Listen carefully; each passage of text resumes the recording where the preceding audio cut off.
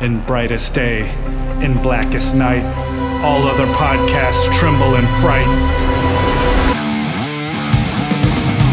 Losers cower before the power.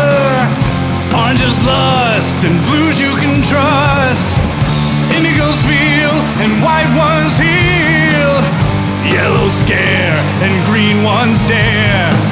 That sapphire love and black hands glove will rock your foundation without hesitation. Chad and Mark face evil's might. Respect their power, for they'll make you see the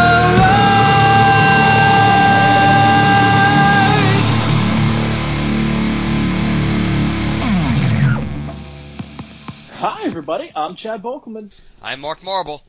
And this is the LanternCast. Episode 312. That's right. This is our Black Panther movie talk. So, yeah, we're going to get into it. Mark and I both saw the movie. I think we've both seen it once, right? Correct. Yeah, we've both seen it once, and we're going to go ahead and launch into it. I know, Mark, you're more the movie guy, so how do you want to handle it? Where do we want to start? Before we start dissecting the movie, why don't we just give our initial or overall thoughts on the movie? Why don't we just do that? Okay. I thought it was good. I thought it was also overhyped, though. There's a lot. Don't get me wrong. It's a great movie. I enjoyed it all the way through. It may end up in my top 5 Marvel movies. There's nothing in this movie that I'm going to sit there and be like, just trash or say, you guys are all idiots for loving this movie or anything to that effect. I did enjoy it, and it was a pretty fantastic entry into the Marvel Cinematic Universe and movie overall.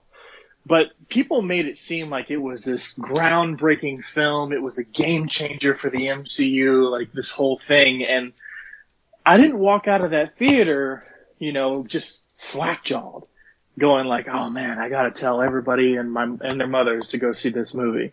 I definitely recommend people go see it. It is a good flick, but again, it's not the entire hype for this movie made it seem like, God, man, if you don't go see it like right away, you're really missing out and you're really depriving yourself of something. It's just like, that's not how I felt when I was watching that film.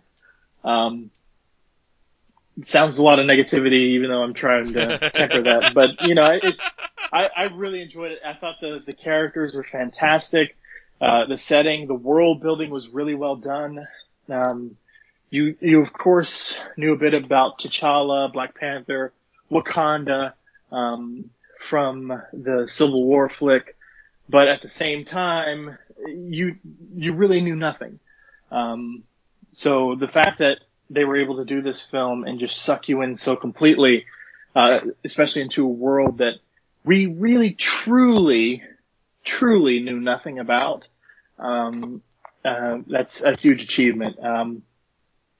And the fact that you walk out of there caring as equally about characters other than T'Challa as you do with T'Challa, that's a huge achievement as well. The soundtrack, I mean, I've been rocking that soundtrack since the week before the movie came out. So when the soundtrack released, I've been listening to it, and this movie just provided greater context for it, so I've been enjoying it even more. So top to bottom, it's a great film. But again, like I said, I don't think it just. Not that it doesn't deserve the hype, it just didn't live up to the people essentially holding megaphones telling everybody on social media and they run into to go see Black Panther. So. Chad, you're ignorant slut. No, I'm only kidding. My turn to talk. Oh, only kidding. No, ultimately, the reason why we know, and we'll talk about this towards the end of the show more, the cultural significance of this movie, and I agree that is what that is what makes this movie super special to many people, and along with something you touched upon, which was the character development. I mean, there are a lot of interesting characters in this movie, and they do a good job at developing these characters, good and bad, or further developing. Like obviously, like Claw, we knew about him a little bit. We got our introduction to him thing in Ultron, which I was just watching last night. I've been catching up, and I actually started rewatching Civil War, which I had watched 1,000 times when they first added it back onto Netflix. But now, because of the Black Panther tie-in, I want to go back and actually watch it and pay attention to it, as opposed to putting it on and fall asleep to it because I know it so well. So I think yes, like the characters really do drive this movie. I kind of know. I can honestly say I went in and I didn't feel disappointed from a hype perspective, which often can happen for me. So I did not necessarily think it was that overhyped. I do think a lot of the hype, again, is related to a game changer from a cultural perspective, role model perspective, things like that. That part is true, I think. But as a movie, I liked it. Right now I kind of did I feel like I contradicted myself. First I said I'm not going to bother doing any more re-rankings of the Marvel movies, at least until Ant-Man comes out, because the fact that we have 2 more movies coming out like in the next 4 to 5 months, so there's kind of no point in reshuffling the chairs on the deck of the Titanic at this point. But I kind of said, what the hell? Let me try to redo it. And I did put Black Panther in the top 5. I think it might be 5. It's going to be hard for me, and I actually watched Iron Man the other day too, the original. It's going to be hard for me to ever push out the original Iron Man and the first Avengers movie because of how relevant they were. Besides the fact they were enjoyable movies, and it's kind of hard to look at now because it's been over 10 years 10 years of Tony Stark, of Robert Downey Jr. as Tony Stark. It's kind of hard to imagine a world where we didn't have that character and that actor playing him. But that's what it was when Iron Man came out. And if Iron Man didn't work, then we still would have had movies, but this whole tying everything in together would not have been probably as high a priority goal, or would have been handled in a different fashion. Plus, it's weird seeing Robert Downey Jr. look so young. You realize how young he looked still when he did the first one. But Avengers and Iron Man, because of how significant they were, are always going to be in that top 5. And then there's some movies that kind of hang in there. I mean, I have Civil War still. I think I have First Avenger because I really liked First Avenger. But Guardians 2 moved up a little for me too, now that I've watched it 5,500 times on Netflix. So I do have Black Panther in the top 5. It was very smart, and this isn't a knock, this is just a reality. They were very smart, Marvel was, to introduce this character in a very interesting and positive way in Civil War. So he got to hit the ground running in a way that pretty much nobody else really has in the Marvel Cinematic Universe.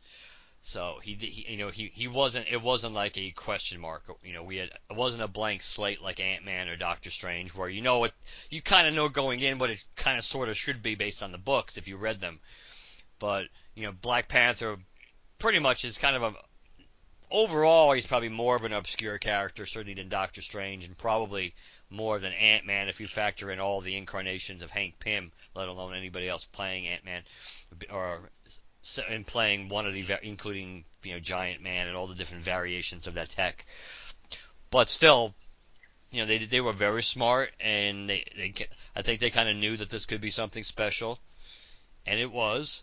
And I can honestly say I was not disappointed in the movie at all.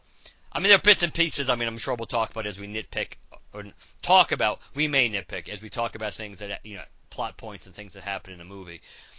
But the movie overall, and like the performances that people zeroed in on, like Letitia Wright as Shuri, and things like that in particular, that I can't really see a lot. I'm certainly much more lock and step with the critics when it comes to this movie than certainly like Last Jedi. And the audience seems to be more in that same vein than as opposed to Last Jedi, which was certainly a divisive movie, regardless of where you happen to fall on that debate. Yeah. All right. So just getting into it, some of the things I didn't like, just because I might as well get it out of the way. This episode will be largely a love fest for this movie. Again, I'm not trying to bring us down, but I just want to explain my position here. I'm not trying to bring us down, but since I am going to bring us down, let's get it out of the way right now. I'm going to get it. Other than kind of, well, not even that. Like, a lot of this movie felt largely predictable to me. I mean, it didn't take any really shocking turns for me. There wasn't a moment that I felt, oh crap, that happened. Like, I felt like it was, and forgive me, because I mean, I was definitely paying attention to the movie, but I've only seen it once, so some of these newer characters, their names don't sink in. What's his name? Who sided with Killmonger and was T'Challa's friend or whatever? Njobu there, but that was that Njobu? I'm not sure. Wakaba. Wakabi was the one. Okay. Wakabi, his turn, I mean, that felt predictable to me because you could just sort of tell by his reaction to things. The whole, thing,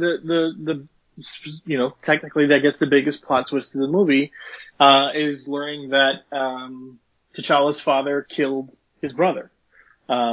That wasn't really that shocking to me because I felt like that first intro scene sort of ended on an odd note. I was like, well, we're coming back to this, aren't we? And then kind of about, partway through the movie, before the reveal actually happens, I was kind of getting a whole Lion King vibe off of this and, kind of plot wise. So I was like, there's something we're missing here. So there's a lot of that movie that felt pretty predictable, but I'm starting. One of the things that really sucked me out for a minute, and of course it's at the very end of the movie. I'm starting to side with the people who are getting a little irritated at Marvel for killing all of their villains, because I agree with a lot of people when they say that Killmonger is probably one of the best villains, in the MCU. The best, probably not, but one of the best villains in the MCU, absolutely. But now he's dead too. And I had this conversation with a coworker today who was like, oh, but in Infinity War, you never know who's going to come back with like the Soul Stone and stuff like that. That'd be one thing if like there's been precedent set, cause he's like, oh, Killmonger died in the comics too. And I was like, well, yeah, everybody fucking dies in the comics and comes back, but there's precedent for that. So when somebody dies in the comics, when you or I as comic book fans say, oh, they're probably coming back, nobody gets mad at each other for saying that because there is a precedent set. It is comic books. That is what happens. In the MCU, the dead haven't really come back yet. Anybody who's been dead has sort of stayed dead. I mean, the reason I say sort of is because I guess if you wanted, you can make an argument for Bucky. And if you wanted, you can make an argument for like Red Skull, saying you never really saw him die. He could have been teleported, whatever. But otherwise, basically, there has been no precedent set in the MCU. So saying, oh, he died in the comics, and if he died here, he's going to come back in, Infinity War. And if you're listening, Storm, I'm sorry, I'm not imitating you.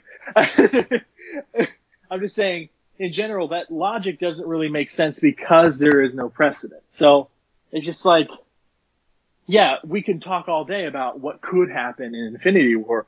We've all been doing that.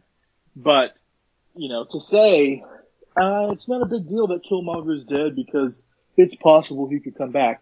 Yes, it's possible, but until then, we're dealing with the fact that he's dead. And I sort of side with those those MCU fans who are a bit irritated at the MCU that all of these really quality characters and villains are just gone. We get the one shot at them and then they're out.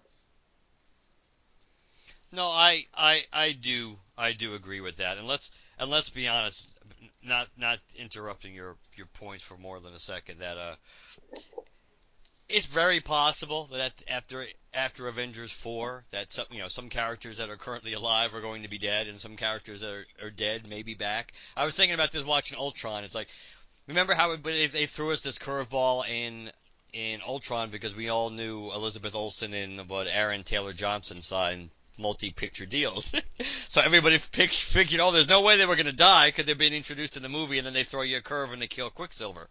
Spoiler alert! So I'm thinking there's probably a decent shot that if, at the very least, if in the time traveling / flashbacking that it's pretty much guaranteed we're getting in Avengers 4, at the very least we may very well see. It would be likely that we see Quicksilver, and who knows, maybe Quicksilver might be a character that actually gets returned to the land of the living by the end of the. Maybe they'll actually really flip the bird to DC and have him play like a role like the Flash in saving things. That would be funny though, wouldn't it? Come on, it would be. Yeah. But those are really my only two main concerns. But you gotta understand that the one sort of bigger concern about the predictability of the plot in the film is an issue I have that sort of permeates the entire movie from start to finish. So there's not really one point where I can be like, I didn't have to worry about that because this particular scene, blah, blah, blah. And then, the issue with Killmonger dying is like, it kind of puts a bad taste in my mouth to cap off the film. But beyond those two issues, I love the movie. The cinematography was amazing. The technology. I mean, and you know what? I'll just say it now. The one thing that wasn't predictable, and I'll call it out for it. So a lot of my brother-in-law, he's into the MCU and stuff, but he doesn't like to get preached at.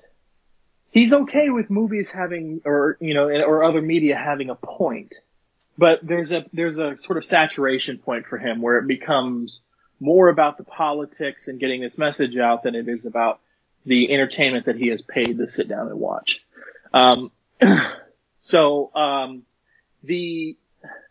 love the way that this movie does this because everybody's talking about the politics of this film in addition to the quality of the film.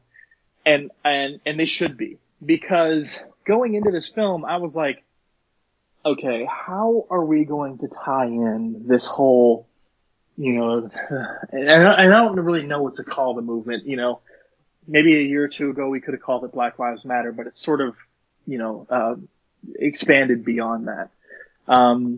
So for lack of a better term, knowing that this term encompasses a whole bunch more, how are we going to tie this Black Lives Matter situation that our country and most of the world, but obviously we're focusing here on the U.S., that we encounter in a movie that's set primarily, entirely in an African nation?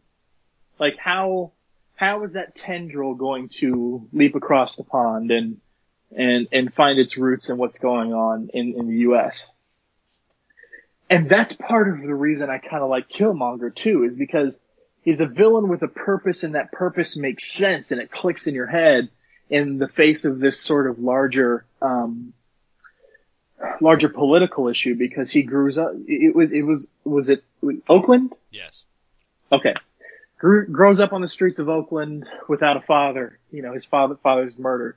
And knowing about Wakanda and what happens, and you gotta just like put yourself in his mindset. You got this kid whose father was murdered, and he finds his body, and he knows of this land that has, this advanced technology, and it's the most advanced place on the planet, and it's run by my people.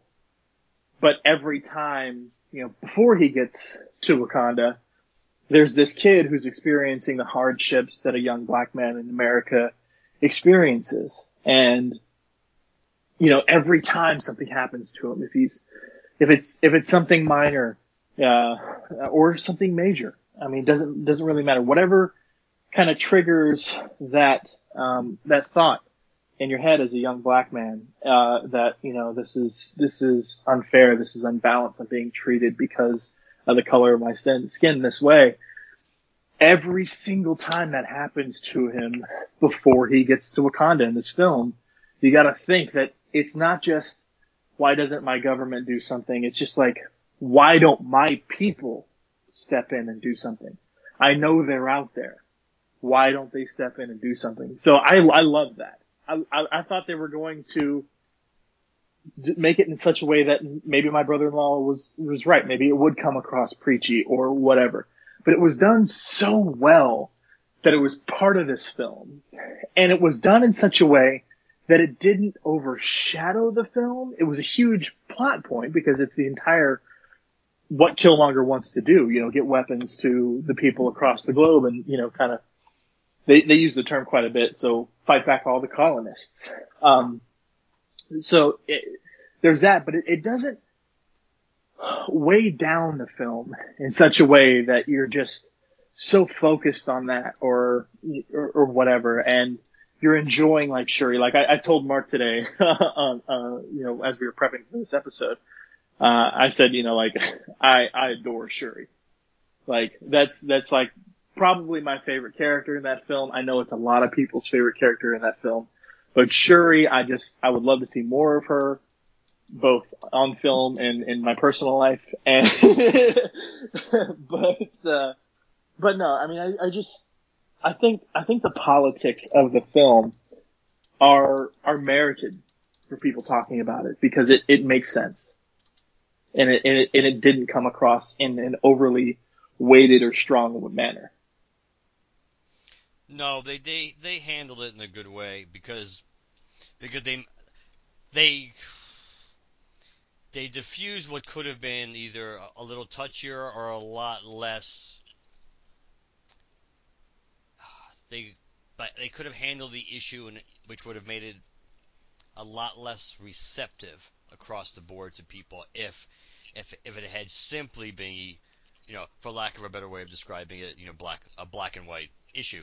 But they made it clear that it wasn't just a black and white issue, that, that basically that, and obviously T'Challa comes to this realization himself the second and last time when he crosses over into the netherworld dimension, when he's talking to his father and his ancestors and all the other former Black Panthers. Not the militant Black Panthers, the literally Wakandan Black Panthers, that they were wrong, that they were wrong for basically staying in the shadows and keeping to themselves and allowing all this other stuff that has happened all throughout the world, pretty much. So so there's blood on their hands too. So it isn't just a white black thing when it comes to slavery, and there's blame to go around, and basically the inaction, basically inaction is basically the ultimate crime here. Kind of like, if you want to tie it, look at the Holocaust. It's the same thing for the people, especially for people who did know what was going on or kind of suspected what was going on, even if they didn't know. The people who just kind of stood by when everything started getting amped up and people started disappearing and things like that. That it's the inaction, the ability, the non-willingness to say or do anything. That's so there is the element of that. Something you said about Killmonger with killing off the villain. Now theoretically, of course, they didn't just kill him off. They killed off somebody even more entertaining. They killed off Claw. Sure. Supposedly, I mean, there's every reason to believe that he's dead, but I'm sure in the world of the high tech that we live in these days, I mean, life model decoy. Yeah, it's the same rule as anything else. We never saw him die. We only saw what looked like his body. Yeah, it would look correct. What looked like his body. But with Killmonger, at least again, he was making that point, also a political point, when T'Challa kind of a little too lenient in trying to save him, considering what a threat he really was. But still, that's the good guy T'Challa is. But the fact that Killmonger essentially made it clear that he'd rather die than be imprisoned. Yeah, better death than bondage. Yeah, just like tying it into the soon to be in event kind of sort of even at that point slaves before they got completely sold on the other side, on the other side of the world or in the New World, the slaves who jumped from the ships and basically were more than happy to drown as opposed to to having a life in bondage. So he makes that. So he kind of makes that a political point. So I guess if you were looking to justify, the death of that villain, so yeah.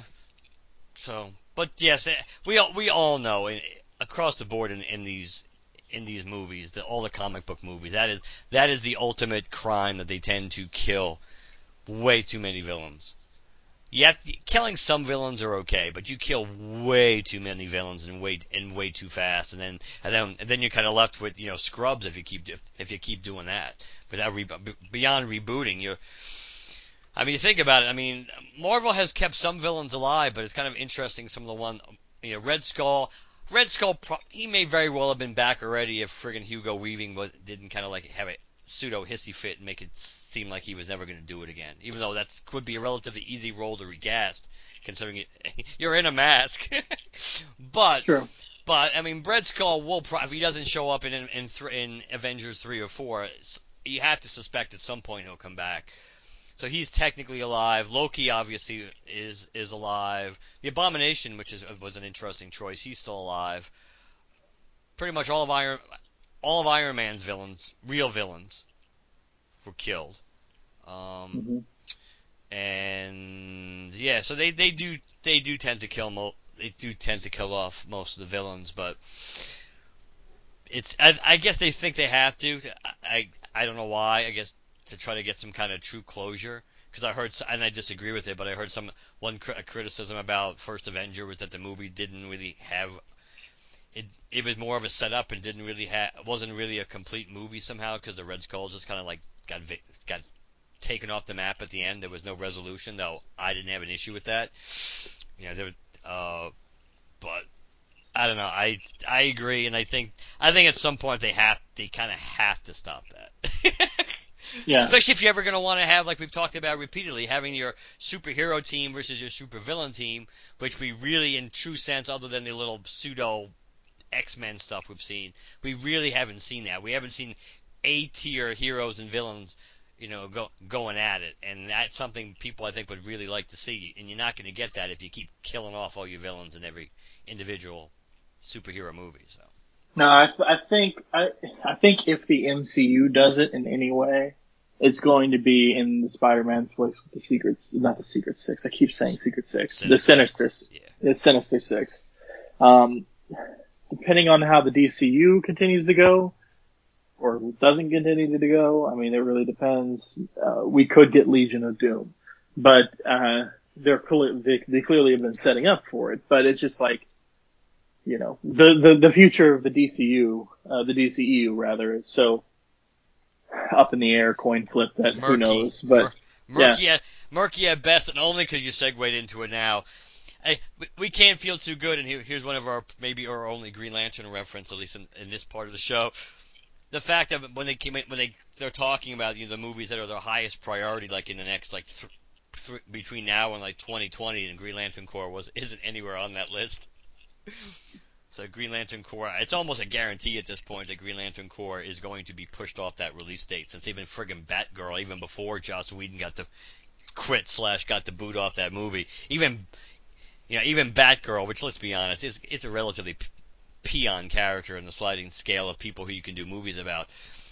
That was a higher priority for DC than to do Green Lantern or Green Lantern Corps, and they're still rolling the dice on Aquaman, and Flashpoint is still seemingly out there, and Wonder Woman 2, supposedly early Shazam. early audience testing or something. I'm not sure what it was, but there's been some early feedback with regards to Aquaman in a very positive light. So yeah, but to be fair, we've heard that I think for the last 4 DC. I'm trying to remember if we heard it for Suicide Squad, but I'm pretty sure we got the same. I think we got some of that from BVS, we got some of that from Justice League, we got some of that from Wonder Woman, and the only one that turned out to be relatively close to accurate was Wonder Woman. So you don't know who gets to see the movies when they do those screenings. So true. Another thing too is we even recently heard more concrete information about Nightwing before. Yeah. Yeah, you're right. Yeah, Nightwing is, I think, on that list too. It's like, so Green, seemingly. Well, it's not on the list because they said it's about 5 years out now. Right, You but won't see you won't see a Nightwing movie for 5 years at least. Is what they said. but the fact that there's no Green Lantern news at all. There's no Green Lantern Corps news following on the heels of what we talked about not that long ago when David Goyer there said there's like nothing new to report, that he has nothing to say about the movie, or he can't. It seems like, the odds of that still holding. I mean, but things can change. But I'm still fascinated by the fact that somehow Shazam got pushed through and got greenlit the way it did, as fast as it did, and yet they're still choosing not to use The Rock as Black Adam in that movie. But you would think that would be something you'd want to do. If you're going to introduce him, that would be a good movie to introduce him in. But no, so you really don't know what the hell they're doing, because they don't seem to know what the hell they're doing. But I guess we'll find out soon enough whether. But Aquaman's going to be pretty important. It's a hard sell as a character. Jason Momoa is pretty popular, but it's a hard sell as a character. So I can't even say if the movie doesn't do well. You can't. I don't think you can necessarily read much more into that and say, oh, this absolutely buries the DCU, because it doesn't. But they need a hit. I mean, they need a critical hit and a box office hit, and they need another Wonder Woman, one way or the other, and that probably is the most likely one to get. Or the one that, well, maybe likely. I'm just looking at what's on their agenda. I find it hard to believe Shazam's going to be a big hit, because it's Captain Marvel has such a, the fan base. Well, it depends. It depends on how well they do the balancing act of like starry-eyed, optimistic kid in a superhero body.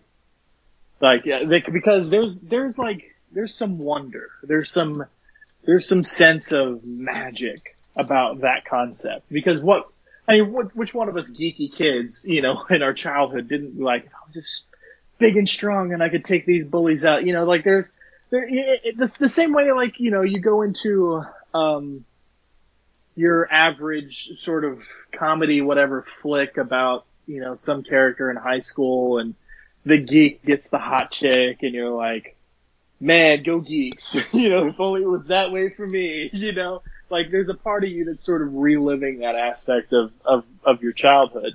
I think there's potential, depending on how they do it, to really capture the audience with that sense of wonder and magic. And if they do that well and also have a good superhero story, a lot of, fantastic visuals and so on and so forth, then I think Shazam will be a hit. But if they can't capture that, the inherent wonder and magic that goes along with the concept of Billy Batson saying Shazam and becoming Captain Marvel, like, if that's not there, then it doesn't matter how good the rest of it looks, how good the superhero plot is, whatever, I say it fails. But if they can do both, if they can make a good superhero action flick and capture that wonder and magic, that's going to be a success. I really think it's going to be a success. I think for that movie, considering other than Mark Strong, there isn't really one big name in that movie. So I think that movie is really going to depend on the critical reaction to that movie. I think that movie more than even Aquaman, I think that movie has to come. People have to get the vibe off that movie, not just by the trailer, though that could help. But that's a movie where it absolutely, if the critics come out and they just pan this movie and they give it a friggin' 35 score, I think that's going to kill that movie, because I don't think there's a huge interest in that movie, and there's no stars in that movie. Again, Mark Strong's really he's a great Sinestro, he's a good actor in everything he does, but he's not a movie star. He's a supporting actor. So the reality is, I think if that movie gets really bad critical reaction, I think that's going to torpedo that movie right out of the block.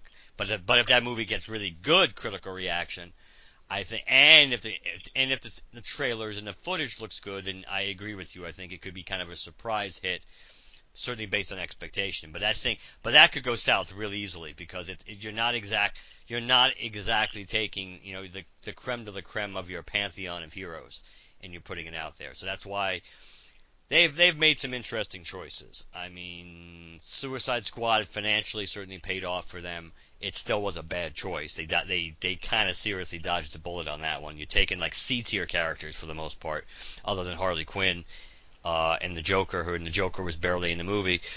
But as you're taking really obscure characters, not obscure and relatively not super popular characters, and you're putting them into a movie. Which by luck of the draw, I had to follow BVS. So I don't know. I think they got to. I think from a Green Lantern perspective, I think I am starting to have serious doubts whether we're ever going to see in this incarnation of the DCU, we're going to see that Green Lantern Corps movie. But back to Black Panther. Yes.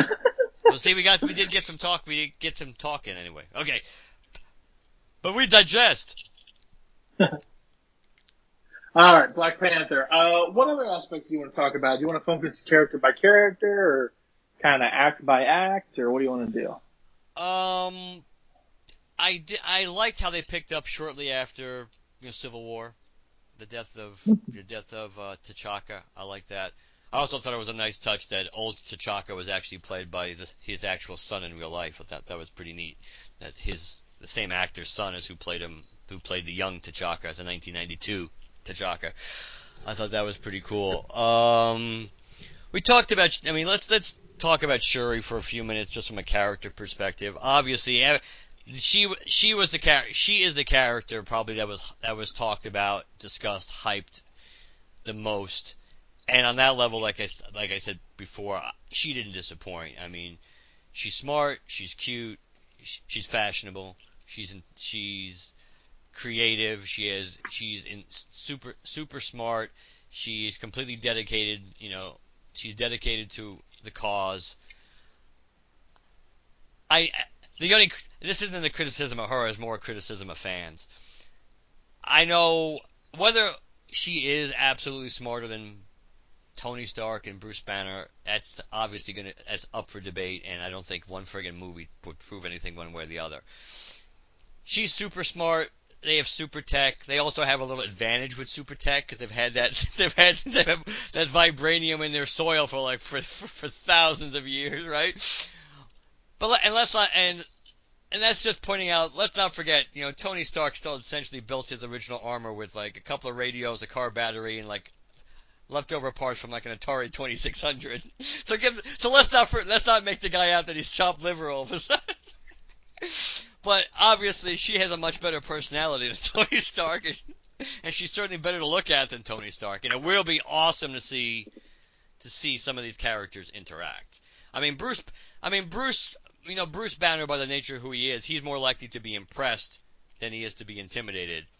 And Tony's more likely, if he's not going to be intimidated, he's going to be taken aback. It's kind of like who is this upstart or whatever.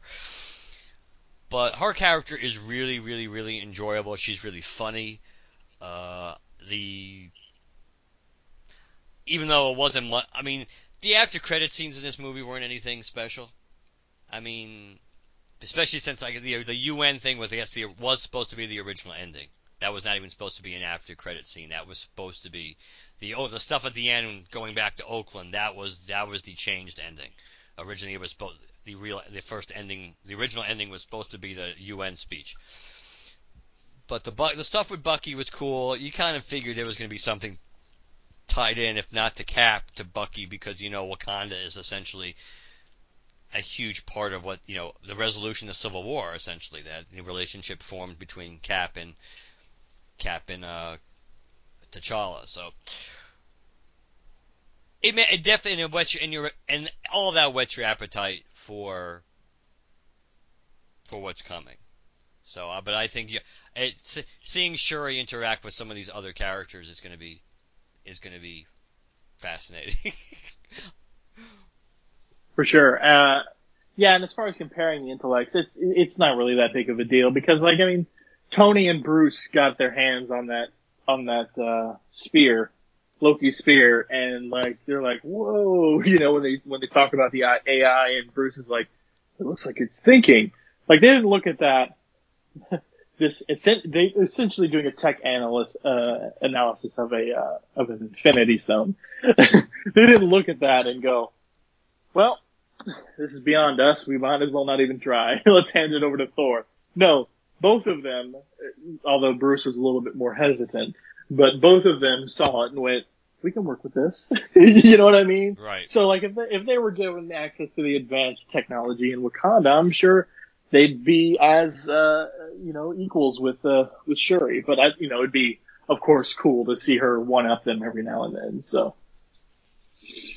it's not really even an argument. I think people are just bitching the bitch about stuff or whatever. But I think she was a fantastic character. Like she'd be talking about something serious, and then one of the scenes that everybody likes to talk about when she points to his sandals and says, what are those? It just starts making fun of his footwear. And then the joke she made, she's like, you know what I call these? Sneakers. That was good. So everybody laughs at that, so she, in the middle of coming across like this genius, she also comes across as funny and endearing too, because her relationship with T'Challa is really well done. So, she's definitely a standout. And related to the tech, that I do kind of like the fact, and of course from a merchandising or toy perspective, this would be perfect. I do, not that they will necessarily go this route, but I do like the fact that they certainly hint at the possibility that basically, which would make sense because it's depending on how post phase 3 of Marvel Cinematic Universe, what it's going to look like. That basically because of the Shuri tech that basically T'Challa could end up almost being a kind of like a pseudo Iron Man himself, or like if in every movie he's going to have a different armor or modifications of his uniform and things like that. So who knows by the first Avengers movie, after all this Infinity stuff wraps up, maybe he'll be like he'll be in armor like Mark 34. And we also get the setup for, another future superhero too in Shuri, because, a lot of people are like, well, if Cap dies or whatever, then, in the comics, Bucky has taken up the mantle, and so has Falcon. So we have future Caps in the works, and, you can make the argument, depending on which way you want to go with it, that somebody else could pick up the hammer and become Thor and so on and so forth. But in the comics, Shuri does don a Black Panther suit and become, I forget the name of the character, like if it's Lady Panther or something like that, or maybe it's just Black Panther. But Shuri is a wearer of a Black Panther suit. So, down the line of contracts in or whatever, that's yet another character that could become like a legacy character. That is true, and there was a point that I was just gonna make and somehow I lost my jumping on point right when you got to the end. It was about she can theoretically fall. Well, one thing they do have to reestablish or show you is that root has to survive somewhere else in order for her to be able to get powers. There has to be another little storage, or it has to be growing somewhere else in order for that to truly take over I kind of forgot to mention this before. Because I remember you and I had this conversation when we were doing like the commentary track. I think on Civil War, about when you asked whether Black Panther had any superpowers or not. So right in the prologue of this movie, they kind of answered that question by saying yes, he essentially does have superpowers, super strength. So he essentially is a super soldier just because of the natural root, or natural as in thanks to the vibranium in the soil, potentially. But that explains why he's able to hold his own with Bucky and Cap when he's fighting them, because he's trained to the peak of his physical ability. He has superhuman power and agility and things like that. So, which one thing they weren't clear on is if that's permanent. The reason I say that is because he has to drink something to get rid of the powers. But does he have to keep taking the root to maintain his No. powers. No, I think you take it as it's in your system. Obviously, they have a way of negating that, with whatever is in that that concoction that he drinks before the challenges. But I think you only have to take it once. I don't think there's anything that's ever implied that you have to keep retaking it like a serum or a drug or anything. Okay, I just thought I'd ask because they didn't say anything about it, but just because the powers come from another source, it's possible that it could be something that needs to be ingested on a regular basis. Yeah, I don't think that's the case. All right, cool. All right, what else do we want to talk about? So I liked Nakia as a character, and not just because I could look at Lupita Nyong'o for forever, but I liked her character, and I liked the relationship between her and T'Challa, because it wasn't. I mean, we've gotten a lot. Actually, to be fair, in the Marvel Cinematic Universe, we've actually gotten a lot of this almost on equal footing relationship stuff between the hero and their significant other. We've actually gotten quite a bit on that. Whether you look at kind of Steve and Peggy, or Pepper and Tony, and even to a lesser extent, but kind of sort of even Jane kind of held her own with Thor to a certain extent, and obviously Ant-Man and Wasp. Whichever incarnation you want to look at, theoretically, if you want to look at the original Janet Van Dyne or the daughter in Scott, that they've done a pretty good job at kind of establishing that. But I like the fact that, in a way, Nakia is the one who's kind of taking the lead on a lot of on the progressed, and I hesitate to use that word because the connotations that it has potentially in different ways these days, but the forward thinking, the more open-minded thinking, the bigger picture thinking, because of the fact that she's been in the real world, and because her job is to be out in the real world, to infiltrate, to be a spy, that she sees basically kind of what Killmonger sees. Which is interesting, yeah. I was just about to make that point. Yeah. Her worldview in the general sense is very similar to Killmonger, except of course one could make the case the only real difference is she doesn't have the absolutely shitty beginning and the personal reason to have hate and anger in her that he does. Plus, she still sees. I mean, she wants more or less Wakanda to be a force for good and to branch out and to try to help. But she's not. While Killmonger is more wants to take have a military solution and or promote uprisings, all over the place using these tech to almost kind of like balance the historical scales or try to right the wrongs of the past by. No, he uses the word in the movie, revolution. Yeah. He wants to start a revolution. Yes, and as T'Challa kind of points out at some point in the movie that you can't be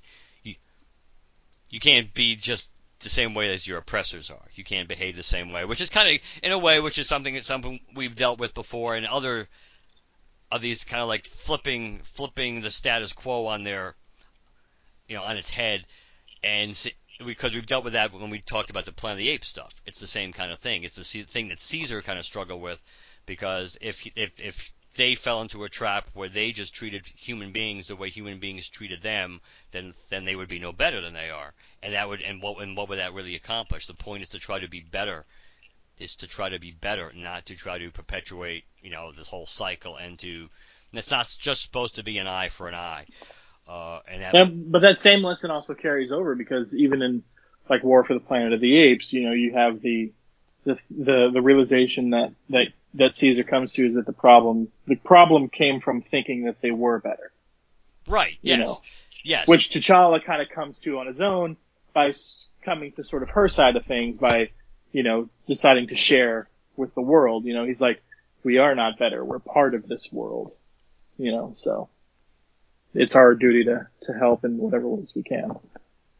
Right. And I do like the fact that he is, despite the fact, we see him in the UN and everything in Civil War and everything, but we do, I would be reluctant to say he's sheltered because obviously with their technology and their ability to go all over Africa and do whatever they need, all over the world and do what they need to do, pretty much, it's in stealth mode.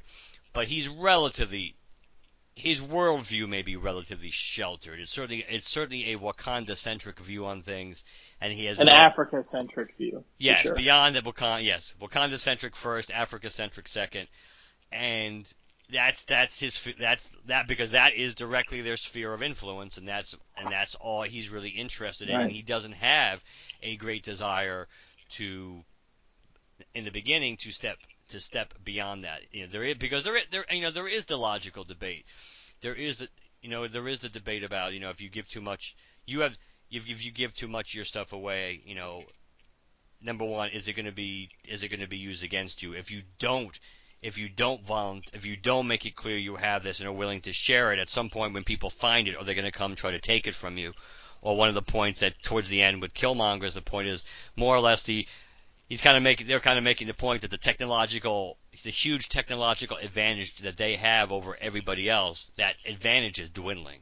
That gap, the arms race gap between side A and side B is starting to get a little more even, and if they don't strike now while the iron is still hot, while the advantage is still theirs, they may never have that opportunity again. They won't have regardless of what you view that opportunity is. But if you want to instill not just change, but your kind of change, the moment is now, which essentially T'Challa does come around and accepts that view, just in a completely different way, not in a revolutionary way or a militaristic or selfish way.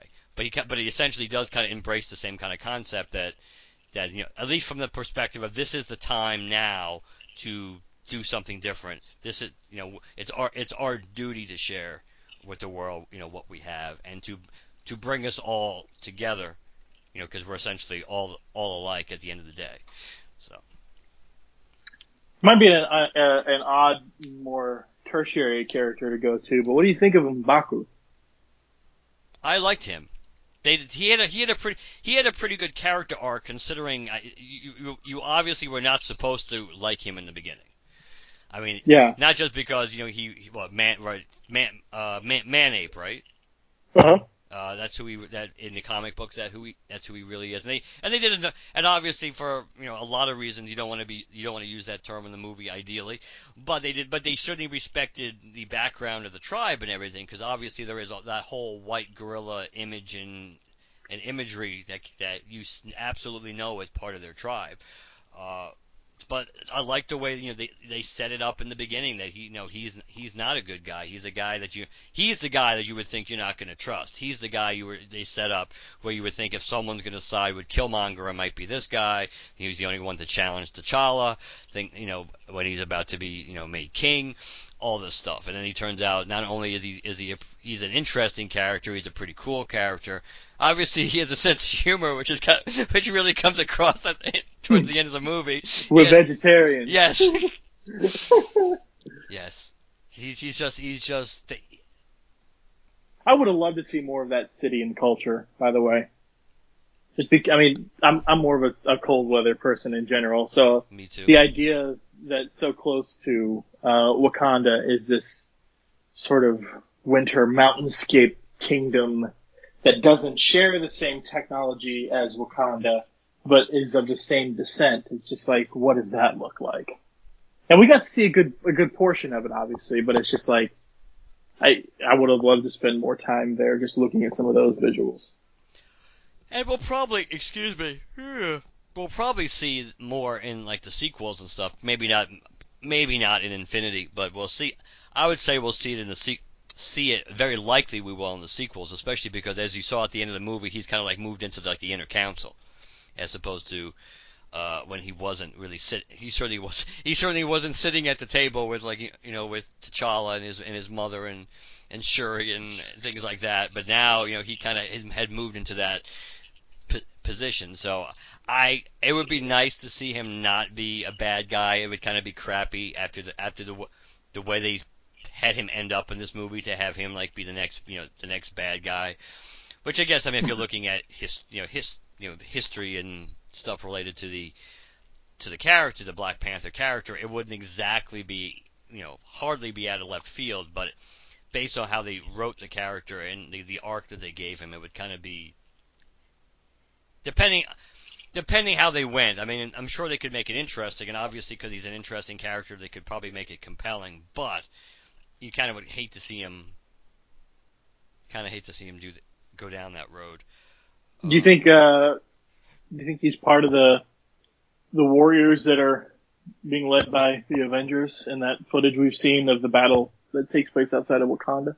It's possible. I didn't pay much attention. I don't know.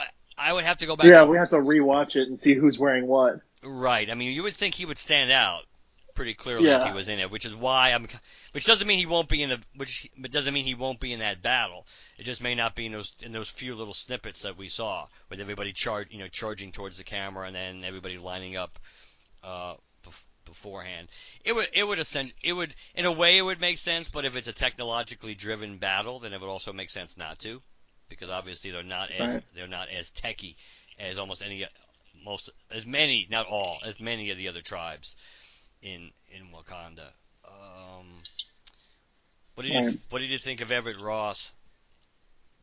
I liked him. Yeah, I thought he came across better too. Yeah, he was poorly developed in Civil War. To the point where even people were making fun of his American accent and so on and so forth. But I thought it was really well done. You come across the other side, liking him, seeing him as yet another sort of ally for the superhero community, and even like that, an ally strictly for Wakanda. Like that. I wouldn't have a problem if he sort of stayed in that sandbox, for lack of a better term, of the MCU, and was that instead of just a helpful person within the UN or within the CIA rather for the entirety of the superhero community, including the Avengers. So I really like that. He even risked his life and was happy to do so. So I thought that was really well done. You kind of get the idea that once he's in Wakanda, you're like, they're going to have to deal with this too. Him, doing A, B, C, D, whatever, in order to be like, you've been hiding this from the world for blah, blah, blah, because from Civil War, he wasn't developed in such a way that you would feel like you would be able to trust him with this. So he was really sort of a wild card in terms of, is saving his life and bringing him to Wakanda going to work out for them? That is true. It also has to be played out in the time frame where everything takes place of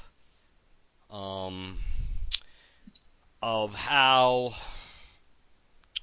whether, like you said, whether he gets like permanently assigned to Wakanda, whether he's just kind of like a go-between, because it becomes interesting, depending on his ties to Wakanda and also how close he is to T'Challa and how his worldview changes. It could be an issue because of the fact that obviously they've hidden the fact that Bucky was there. I mean, he certainly has no he certainly, as far as the events of the movie goes, that he has no knowledge that the Winter Soldier is there. It's clear. It's clear by the end credits that Bucky is not living in Wakanda. Well, I mean, yes, but he's not within the city. He's in one of those outlying tribes that are kind of surrounding the force field, but not are actually in the city. Yeah, he's not in the heart. He's not in the most technologically. Yeah. But it's also supposed to be relatively implied that he's relatively fresh out of the ice. Yeah, I mean, he's not not necessarily within 24 hours out of the ice, but the deprogramming by Hydra of the Hydra technology and the code words and all that, the deprogramming has all been done relatively recently before he's thawed out. And I think and I'm still waiting to get these issues, but the 2-issue prelude comic to Infinity War talks about that. About how I've got the first issue. Yeah, how sure he gets develops the algorithm to basically to and the fact that now see, I don't have the issue yet. I only saw the preview. So is Cap basically based out of Wakanda? Shoot, I've been reading so much. I don't remember what I It's recently not read. a big deal if you don't know. I mean, No, it's on my Amazon Fire. I just have to pull it up and page through it to remember what I read. But yeah, I'll pull it up because while we're talking. most comic book preludes to things, you don't give a, I have no interest in. Oh, so many of them are just like comic Yes. book adaptations of the last movie. It's just like, oh shit. Yeah, but I knew from when I saw the preview, this was probably, it intrigued me enough where I wanted it. My shop was out of it, so I'm waiting for them to get part 1 back in. I think part 2 comes out this week. The just the fact that they set up the dynamic of how, Black Widow and Falcon and Cap, and how they're working to basically doing what they're doing, under the radar, and how, things come up that there's like that natural pull on both ends, on Tony's side and Steve's side, to reach out towards the other, but yet they're not ready to do that yet. So they keep doing their own thing, which obviously leads to Infinity War, which eventually we get to that moment where, which intrigues me what that moment will be, because you assume it'll be Tony calling Cap. The question is, what is going to do that? Is it going to be like the confrontation in New York, the stuff with Doctor Strange? Is it going to be like once the Vision gets captured? Is that so that's what intrigues me a little bit about when exactly, the melting, the glasnost occurs between the two of them enough where they know they have no choice, but they have to work together now because the threat's too big. Right. So in the comic, Shuri is essentially telling T'Challa how she's come up with a way to fix Bucky. And after she explains it to him, he says, and I'm sure that would make Steve Rogers happy enough to hear wherever he is now. And then it cuts to Syria where he's running a mission. Okay. So he's not based out of Wakanda, but he's in contact with Wakanda. But not enough to where they know where he is and his whereabouts and, our constant communication or anything like that. Which may very well, I mean, if you want to read into it, knowing Steve, it may be on purpose from Steve's perspective, to actually, not because he wouldn't trust T'Challa, but to literally give you plausible deniability, because he literally doesn't know where Steve Rogers is. So it wouldn't have to be in a position to have to lie or get caught lying or anything like that. It's the fact that he literally doesn't. Even though, again, with the Wakanda tech, you would assume, much like Stark tech and in stealth mode and whatever, it'd be really easy to try to to put something on him or on his armor or whatever. Which is interesting, because you go back and you look at if you look at some of the footage, like from Infinity War, when Cap's standing next to I think T'Challa, it does look like he's essentially wearing his old uniform, or at least it's if it could possibly have a paint job to downplay some of the the stars and stripe elements, but it basically looks like the same suit. So it might just be battle damage and worn, because it doesn't look like it's not like it's like a true weird nomad costume. It kind of looks like it's very similar, just from what I remembered seeing in the footage. So, but yeah, I think that Prelude comic was something that intrigued me, so I definitely want to pick it up. I guess, I mean, we've all kind of assumed that Bucky's replacement arm will be vibranium. I mean, that makes perfect sense. I mean, look where they are. I mean, it'd be kind of surprising if it wasn't vibranium.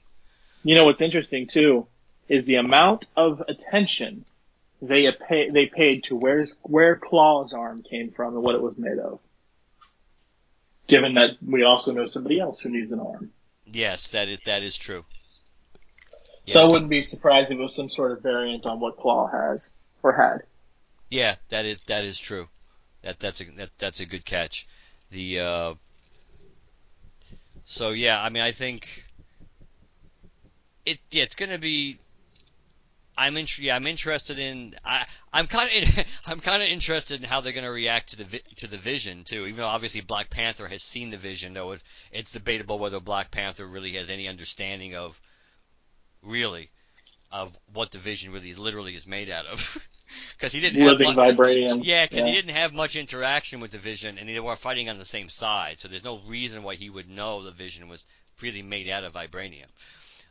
So I kind of find that somewhat fascinating too, because the fact that he's literally made out of something that was stolen out of Wakanda, and the tech, and obviously the idea of using, which Shuri kind of touched upon too, the idea of using some of the vibranium to create different things. That you could very easily see a Iron Man suit being used in Infinity War somehow. That's vibranium.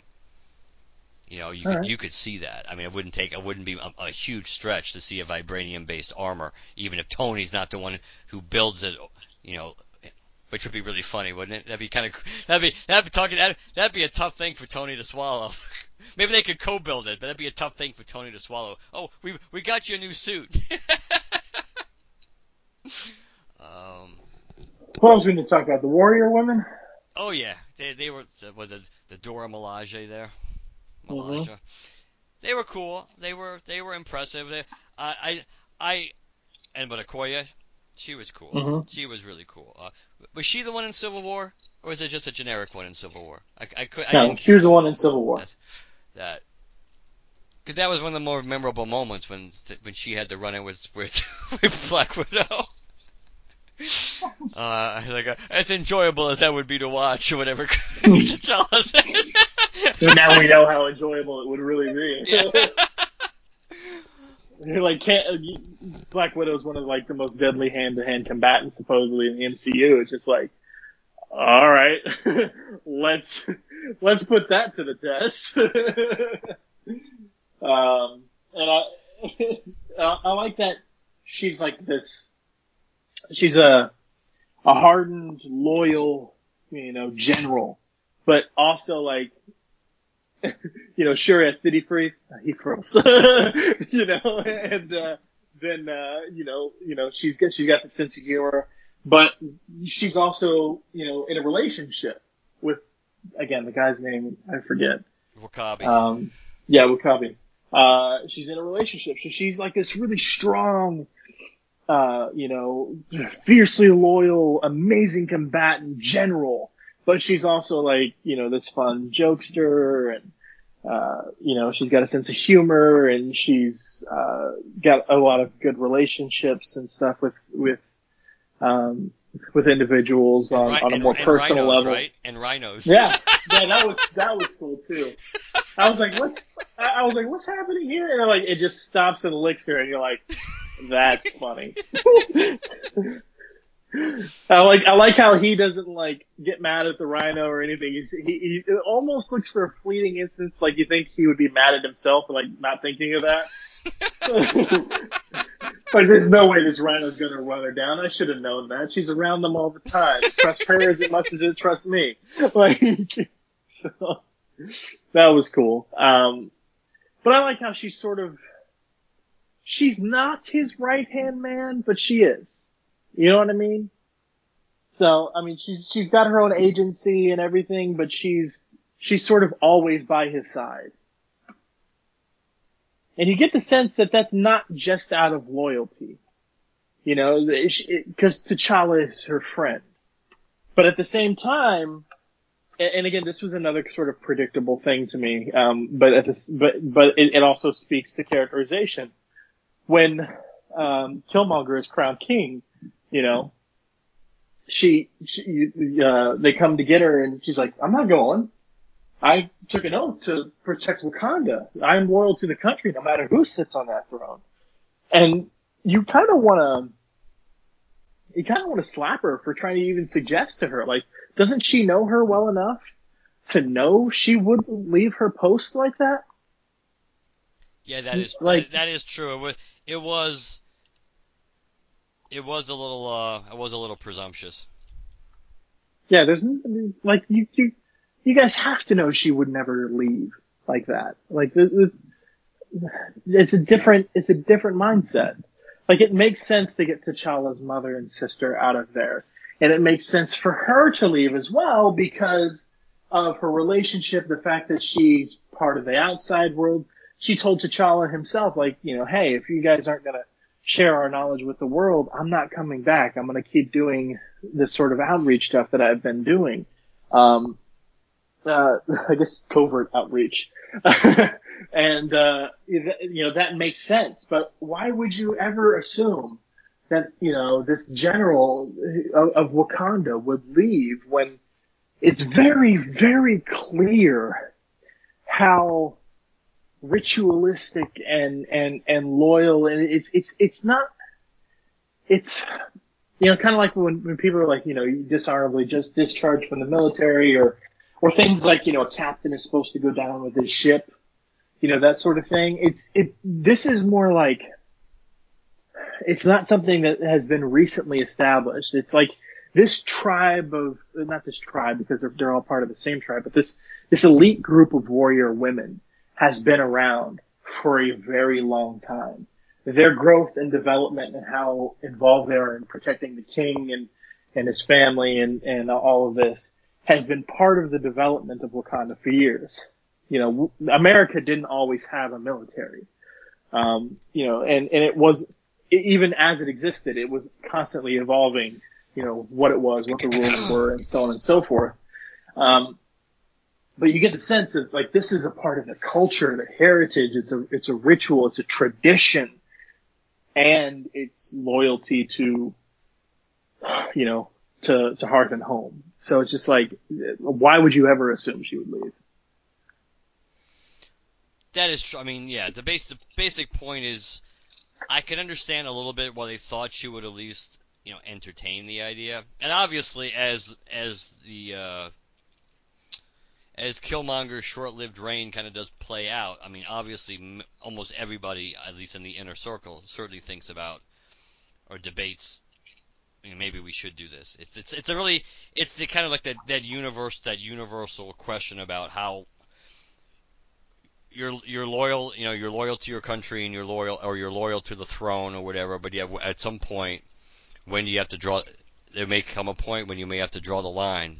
Whether it's like Jaime Lannister, stabbing the Mad King from behind, or something like that. It's like sometimes you have to make that decision which puts you in a horrible position. But if you don't, then you can end up, which is kind of like where they potentially were going, that you can end up being a soldier in the German army or a general in the German army who did nothing, and then you end up in having with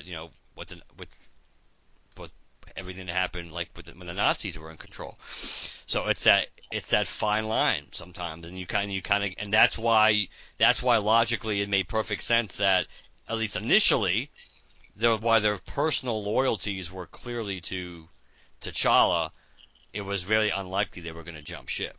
But then as things started playing out, and then of course they do conveniently give them an out at the end, because once T'Challa shows back up again, showing that he never died, and technically speaking, the trial by combat never ended, and he is. Which, one thing we didn't talk about, I kind of had an issue with the trial by combat. I kind of had an issue with how easy T'Challa got his ass kicked, and then once he takes the route and he comes back, how relatively. It may not have been super easy that he beat Killmonger, but he was certainly not in as serious. He was not in as bad a spot as he was in when he was fighting him without his powers, when they both had powers. I know you add in the whole psychological motivation. You're not taking somebody for granted. Now you're fighting more for a cause too, because when his father speaking to him again the second time in the netherworld, basically saying it's come to us, it's your time to come to us, and that's when T'Challa kind of lays into them, saying, no, you were all wrong, you were wrong for turning your back on the world, yada yada. But I kind of did have a problem with that. It's like he got his ass kicked so completely thoroughly. I thought they might have gone the out, that somehow Killmonger's was given the route. But nobody knew that he was given the route. So I thought they were going to go that route, where technically speaking, it was a fair fight until T'Challa de-rooted himself, and then after that, Killmonger was super powered, and that's why he beat his ass so easily. I thought they were going to go that route, and then obviously they didn't, and then it kind of made that final fight a little harder to believe that alone was going to. Yeah, he's got more experience as Black Panther, not by much, but he has more. But yeah, so that another issue I had sort of related to that is T'Challa doesn't really have a hero's journey as such. Like, and this is a bad comparison because I don't really like this particular hero's journey, but just for the sake of trying to get my point across, I'll go ahead and bring it up anyway. In The Dark Knight Rises, when Bane breaks Batman's back, you know, he not only has to like repair himself physically, he has this sort of mental journey he has to go on too. He has to sort of reset his thinking and rediscover his purpose and so on and so forth. T'Challa doesn't really have that. And he does only in the fact once he goes back to that sort of ethereal plane, which by the way I love the visuals of. Yes, it's yeah, for sure. Once he goes back to sort of that ethereal plane and talks with his father, that one moment is sort of his hero's journey when he yells at his dad and all of this stuff. That's sort of it. Like he's just sort of comes to this realization on his own, and after he comes back, he doesn't have to really do any soul searching. He doesn't really have to train up or learn some sort of hand-to-hand combat skills or anything. Like, you know, I get it. He's already a warrior and he underestimated him before and he wasn't really, he was really struggling with the idea that he'd just learned that his father killed his uncle, like all of this stuff. But there's really not this sort of revelatory hero's journey that T'Challa goes on after his defeat. And I get it, it's a longer movie and there's a lot in here, so if we were to go that route, it'd be an even longer movie and maybe you're running the risk of kind of a stagnant moment in the film or whatever, or throwing off of pacing or whatever, but I felt like that was sort of missing this revelatory, self-introspective sort of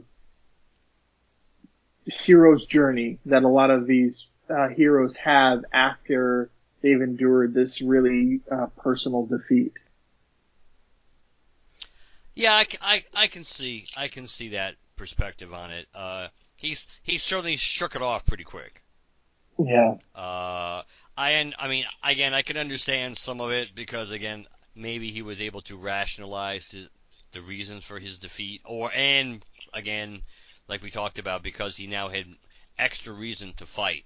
You know, he was completely, you know, he knew basically what was going to happen if he didn't regain the throne, as opposed to just, I mean, you kind of knew before, but you know, it became crystal clear what everything was literally happening, it wasn't just theoretical. So I can see that, and I could certainly see that being extra motivation, the whole eye of the tiger, eye of the panther kind of thing. But yeah, like I said, and it still doesn't reconcile the fact that why is he more of a physical match now than he was before for him? Or because obviously Killmonger was a lot better trained. And you can make a case say and better trained in the sense of not just traditional. He had a lot of varied training, and he had a lot of experience throughout the world doing what he was doing. And of course he did have, you know, he was the one who really was, you know, who had the anger and the hunger and everything else. So yeah, the shoe was kind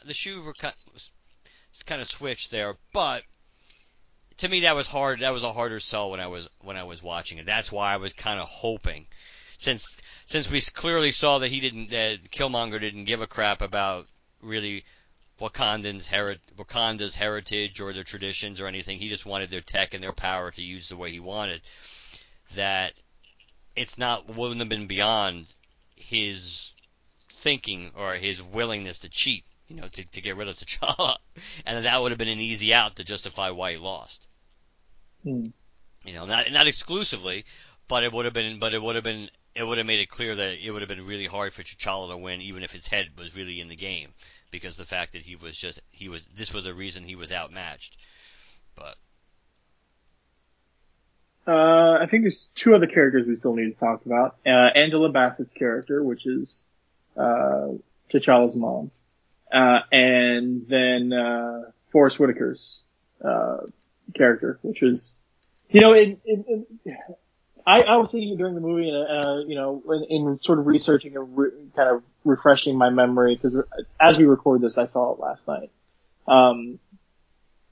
As I was watching it, I thought of the comparisons to Lion King.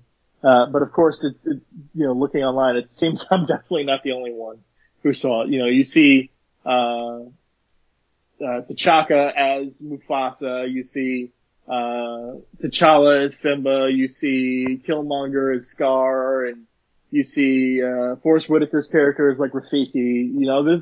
There's so much of it there. But yeah, I think talking about, Angela Bassett as T'Challa's mother and Forrest Whitaker's character, whose name I forget. Zuri, yes. I wanted to say Curry for some reason. Yeah, Zuri. I think, I feel like it's sort of twofold with T'Challa's mother. There's not much to talk about there, but at the same time, while there's not much there, you really felt her presence in the film. I think that's a good assessment. Yeah, I mean, and I guess that just speaks to Angela Bassett's sort of acting ability, but like, or maybe T'Challa, the fact that T'Challa's dad is dead.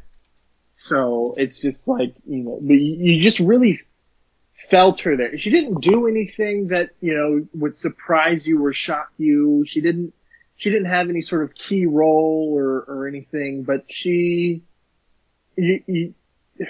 the times that she was on the screen, you knew who she was. Her presence had weight in that scene, and it's just like, I don't know. I think it was just really well done.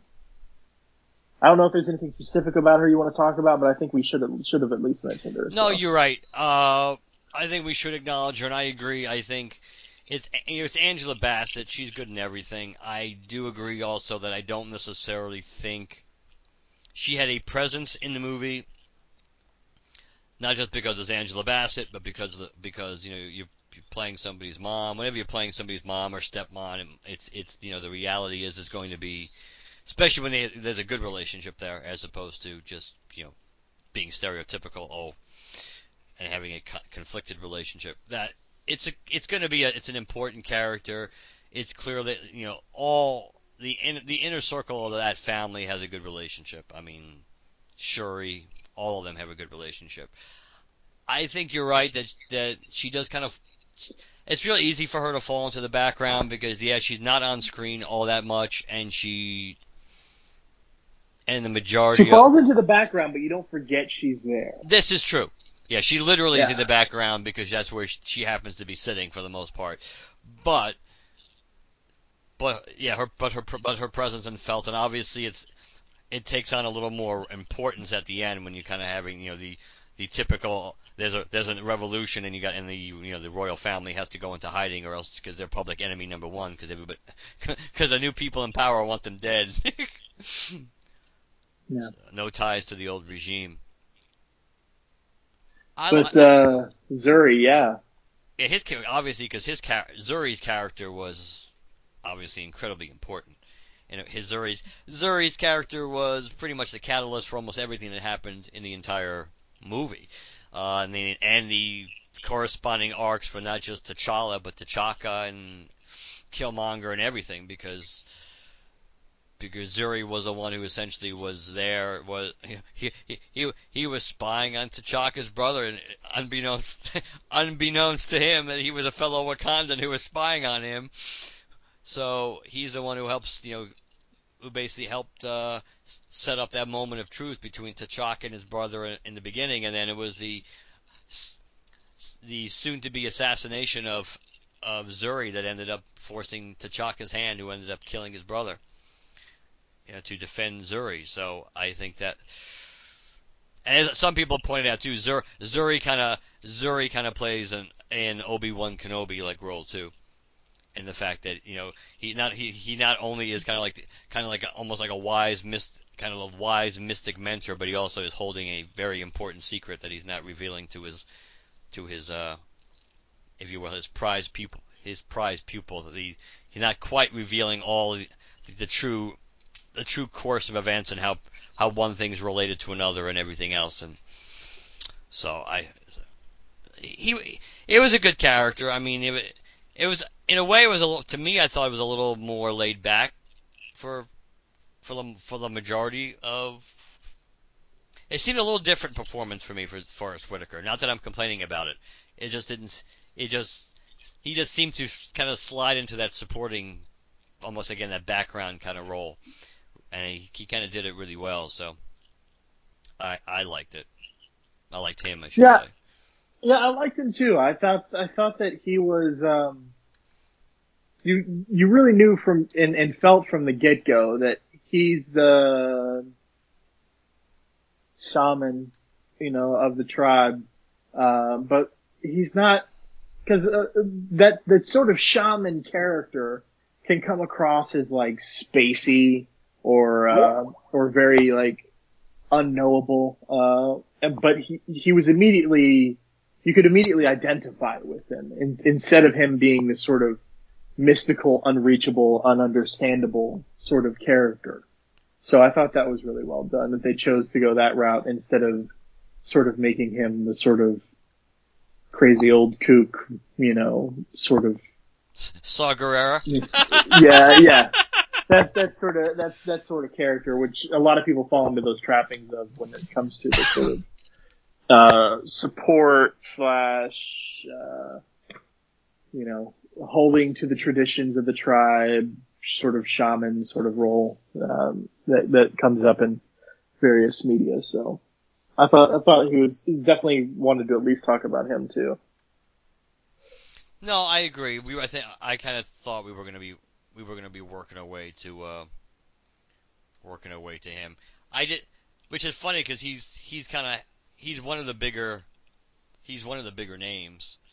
The one who's got not one of the. He's one of your more go-to names on this. Obviously, Angela Bassett is too. Chadwick Boseman's becoming a big name. Obviously, Michael B. Jordan's kind of becoming a big name. But a lot of the main characters, what's her name from Walking Dead? I forget her acting. Oh yes, yeah, I know who you mean. She played the Michonne. the general. Yeah. Yep. But as far as big time superstar names, but Denai Guerrero, is it Koye? Well, you also have Andy Serkis and. Yeah, but he's in a supporting. Yeah, but I know. I mean, but again, Andy Serkis. Have you seen that meme, by the way? Which one? The only two white guys. The Tolkien white guys. Yes. Yeah, the only two white guys in there are Bilbo Baggins and Gollum. and Gollum, the Tolkien white guys. It's people. Creative. It is creative. Yeah, I mean, Andy Serkis does have a name, but much like Andy Serkis, unfortunately, still is he's very talented. We know. I mean, it still annoys me that because of their stupid rules in the Academy that he can't get an Academy Award nomination, because Lord knows for Caesar he should at least get a special award. He should get a special award, period, if you look at all the different characters he's played, motion capture. But at the very least, I mean, you could make a strong case he deserves one just for playing Caesar, just for the trilogy work, let alone what he did in War. But Andy Serkis is another. He's another one who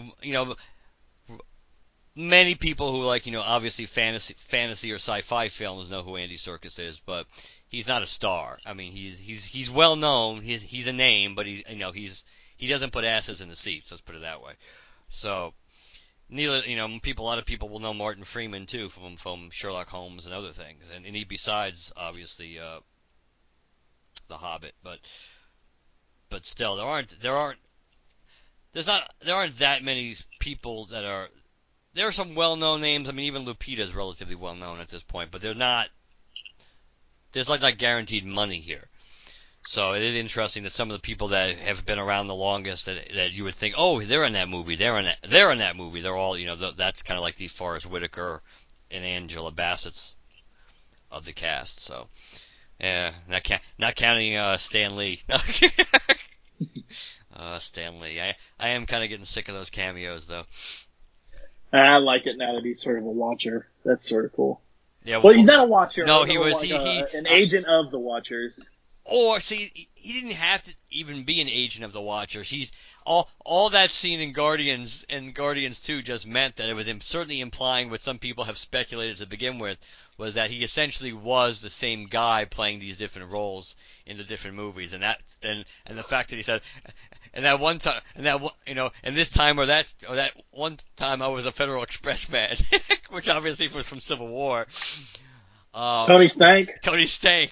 That's not going away. Thank you for that. That was a funny. That was one of his better cameos. Because it implies that its cameos mean something. But yeah, they're cute. I mean, they are cute, but I'm not. All right. I'm sorry. Yeah, it's okay. I didn't mean to interrupt you.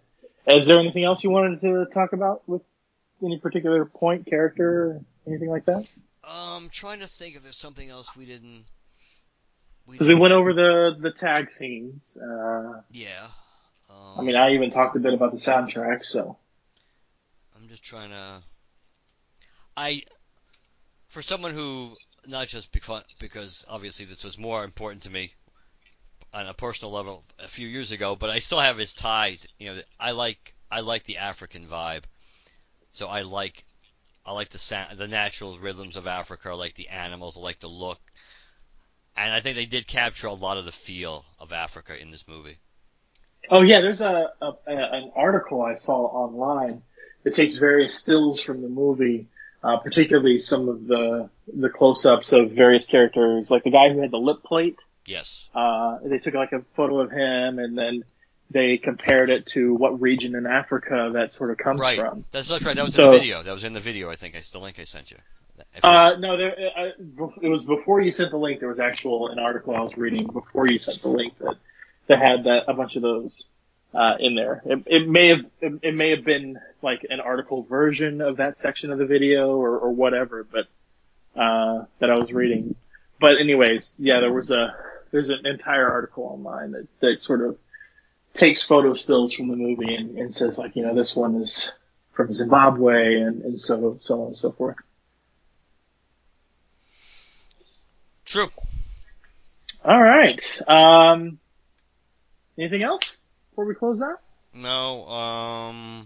Oh, I wanted to say, as you guys hear this, run out to your local Best Buy or whatever you got going on, because on Tuesday, Thor Ragnarok comes out on Blu-ray and DVD. It's already out on digital, so you can get it as you hear this digitally if you want. But if you're like me and want all this crap on Blu-ray, it comes out on Tuesday. That is March 6th. Yep, that is definitely one I'm gonna be getting, because there's not many. I'm a little more picky these days on what to. No, I've got them all now, which means now I got to get them all. You mean what? All the Marvel, or all the Thors? All the Marvel. Both. I have all the Iron. I have every movie so far, from Iron Man to Spider-Man: Homecoming. I even have in here, and it makes me angry because they didn't mass produce this, and you have to like find special places to get it. I even have Agents of S.H.I.E.L.D. season 1 on Blu-ray in here, which means I got to get 2 and 3 and 4.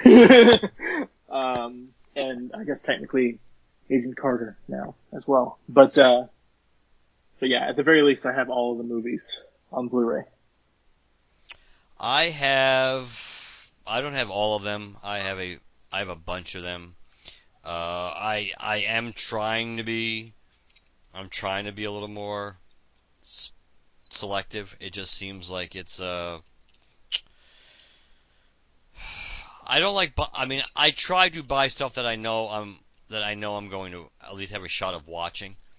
Sure. Which is why I never bought Logan, because Logan to me was it's very depressing. And yeah, maybe I'll watch it once, and I probably would watch the special features. But do I really think I'm likely to go back and just pop that movie in randomly? Something might inspire me for a reason.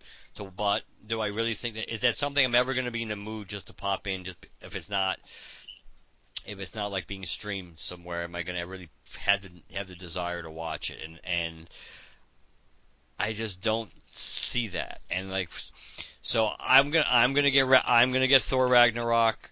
I'm going to get I'll get Black Panther when it comes out. Obviously, Infinity is a given. But I've been a lot more selective. There's not as much, especially this year. I'm probably gonna get Last Jedi as soon as it comes out, but I wouldn't be surprised if I let that one sit a while. It all depends on the mood that I'm in. Just like I'm still debating about whether I want to even order the book now or whether I want to wait. I mean, they're making the book sound more interesting. Actually, they're making the book sound more interesting than the movie because of all the different things that at least they touch upon in the book that never were touched, that wasn't touched upon in the movie. Like Snoke's origins. Yeah, I mean, stuff which is really annoying. I mean, it's really annoying that they did this. We talked about it. I think we talked about it at the time. It's bad enough, and it's not good business sense because it's, you know what it kind of reminded me of. It kind of reminded me, for anybody that has ever watched like the Little Rascals in those shorts, how they had that one when it was like the pay as you exit one when they're putting on the play, and it's like, and if you like to play, the other kids are supposed to pay as they exit, and they actually did because they like to play. But it's kind of the old black and white serial stuff, right? Yep. Yeah, Yep, I watched a lot of that too, actually. Yep, pay as you exit. So that's kind of the strategy they were doing by having this book released like 3 to 4 months after the book normally would have been released, and let alone like 3 months or so after the movie was released. You're losing a huge part of the key audience by not releasing the book either before or when the movie comes out, because historically that's when novelizations come out. Adaptations come out usually historically before the movie comes out, and if you want to be super secretive, okay, release it exactly when the movie comes out. Don't release it 4 months after or 3 months after, because you're really rolling the dice that people are going to be interested or as interested in reading about this stuff. Now they're obviously, let's be blunt, they're obviously trying to build up sales for this book now by trying to tell you, oh, all this stuff that's in the book that wasn't in the movie. But they're also swimming upstream because, like we mentioned earlier, just talking about the reception to, I'm trying to remember which angle we were, the score, the critics, that obviously fans have been pretty divided about Last Jedi. So you've already hurt a certain percentage of the audience who would have probably bought the book to start with if you just released it right away. But now people have seen the movie and and have made up their minds about the movie, and it's kind of like if it's a 50-50 split, give or take. And it's not a good business model. I mean, and it makes no sense from a spoiler perspective, because we talk, and I was being way too conservative when I kind of made it sound like, like a couple hours after Thursday night when the movie opens, all the spoilers are going to be on the internet. They were on the internet, I think, the Tuesday before the movie came out. I think I knew all the spoilers for Last Jedi by Tuesday night. Because I think the movie also opened in England earlier. But it doesn't matter anymore. I mean, within an hour or so after the first showing of the movie anywhere, you're probably going to be able to find all spoilers for movies if you want on the internet. So if that was their motivation in not releasing the book, now, with the benefit of hindsight, it makes me wonder if maybe they weren't quite so sure that the movie was going to go over as big as they wanted it to go over. Because then it's not as horrible a marketing decision to say, because just imagine if they released this book like 2 weeks before the movie came out, and all the stuff that we know from the movie was spoiled way even earlier because of people reading the book. And just imagine how that could have curtailed things. So maybe it wasn't just an internet spoiler thing why they did it. Speaking of Last Jedi, obviously so far, at least domestically, Black Panther is kicking the crap out of Last Jedi in the box office. It is a thorough ass kicking as we speak between these. As an 11-day total, the Black Panther has almost 411.8. The 800,000, give or take. It's a little underneath that. And Star Wars Last Jedi was at 395.6. So basically 411,000,007 and 395,000,006 essentially. So there's a sizable it's not a huge ass kicking. It's a considerable margin considering where you are, where each movie was based on expectation originally, what it was right when it came out, and not just the hype, but when it was released. Star Wars obviously was released at a more likely time to do big bucks during the Christmas holiday than a movie being released in February. So Black Panther is certainly doing quite well, and it's certainly, I mean, my God, it's almost made $100 million more than Ultron, which is kind of You made me amazing. curious. You made me curious now because I'm looking it up. I guess there is a novelization For Black Panther, for the Black. Yeah. Well, not really. yeah, I'm on Amazon too. Yeah, it's a Black Panther novel by Jesse Holland. Black Panther, who is the Black Panther prose novel. What's interesting too is I've seen this, but as a upcoming release for graphic audio. I think graphic audio is going to do an adaptation. But I looked up Black Panther novelization, and this is the only thing I could find. Yeah. So it's not. I don't think it's an out and out novelization because it was released last year. Yeah, there's a junior novel. There is a junior novelization. I see that. Yeah.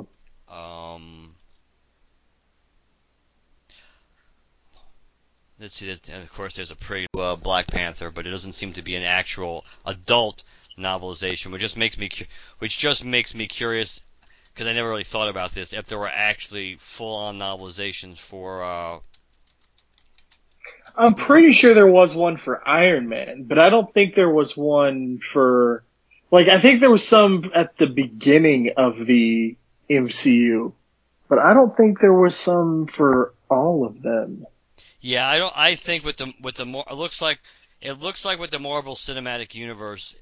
Because I just looked up Civil War to see if there was one. Let's see. There is this. What is this? No, that's. No, again, that's for young readers. So it doesn't look like, for the most part, it doesn't look like Marvel, which makes sense based on what the source material is. That doesn't look like they necessarily release official novelizations for the MCU.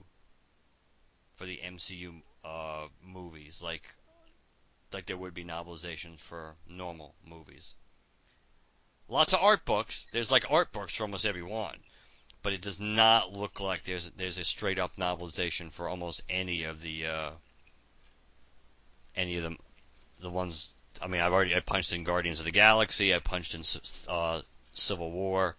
So there might be a few, but you're right. Iron Man would make sense. Maybe based on the context and when it came out and things like that. But I don't know if they release. It's certainly not like normal movies where they would do that. You know, if there was a Terminator movie, there'd be a book. If there was so it's a little different, but. Yeah, there's one for Iron Man. Author Peter David, pages 320, out April 2008. So there's one for the OG Iron Man. And April would have been before it came out, which is when it should be. Which is when historically, novelizations do come out. That was part of the problem with the thing. And I think we mentioned this too. I had a problem. With when they did this for The Force Awakens too. That they decided to push back the release of. They decided to push back the release of the hard, which, and this made no sense either. They still allowed the Kindle book to come out on the date it was released, whether it was the 18th or the 15th, whatever the hell that Friday was, at midnight, the actual release date of for Force Awakens. They pushed back the hardcover release until January, which was dumb because you just lost a lot of potentially your Christmas sales, unless they were counting on the people who had pre-ordered and they were screwed. But they still allowed the digital book to be released, basically at 12 o'clock and 1 second on the day the movie was going to be released. It's like, if you were going to delay one of them, you would think you'd want the hardcover to come out, because that means either, if you're getting it delivered, it's still going to have to physically arrive that day because of the street date. It can't arrive early. So the earliest, depending on when people get mail, like late morning might be the earliest you could get it.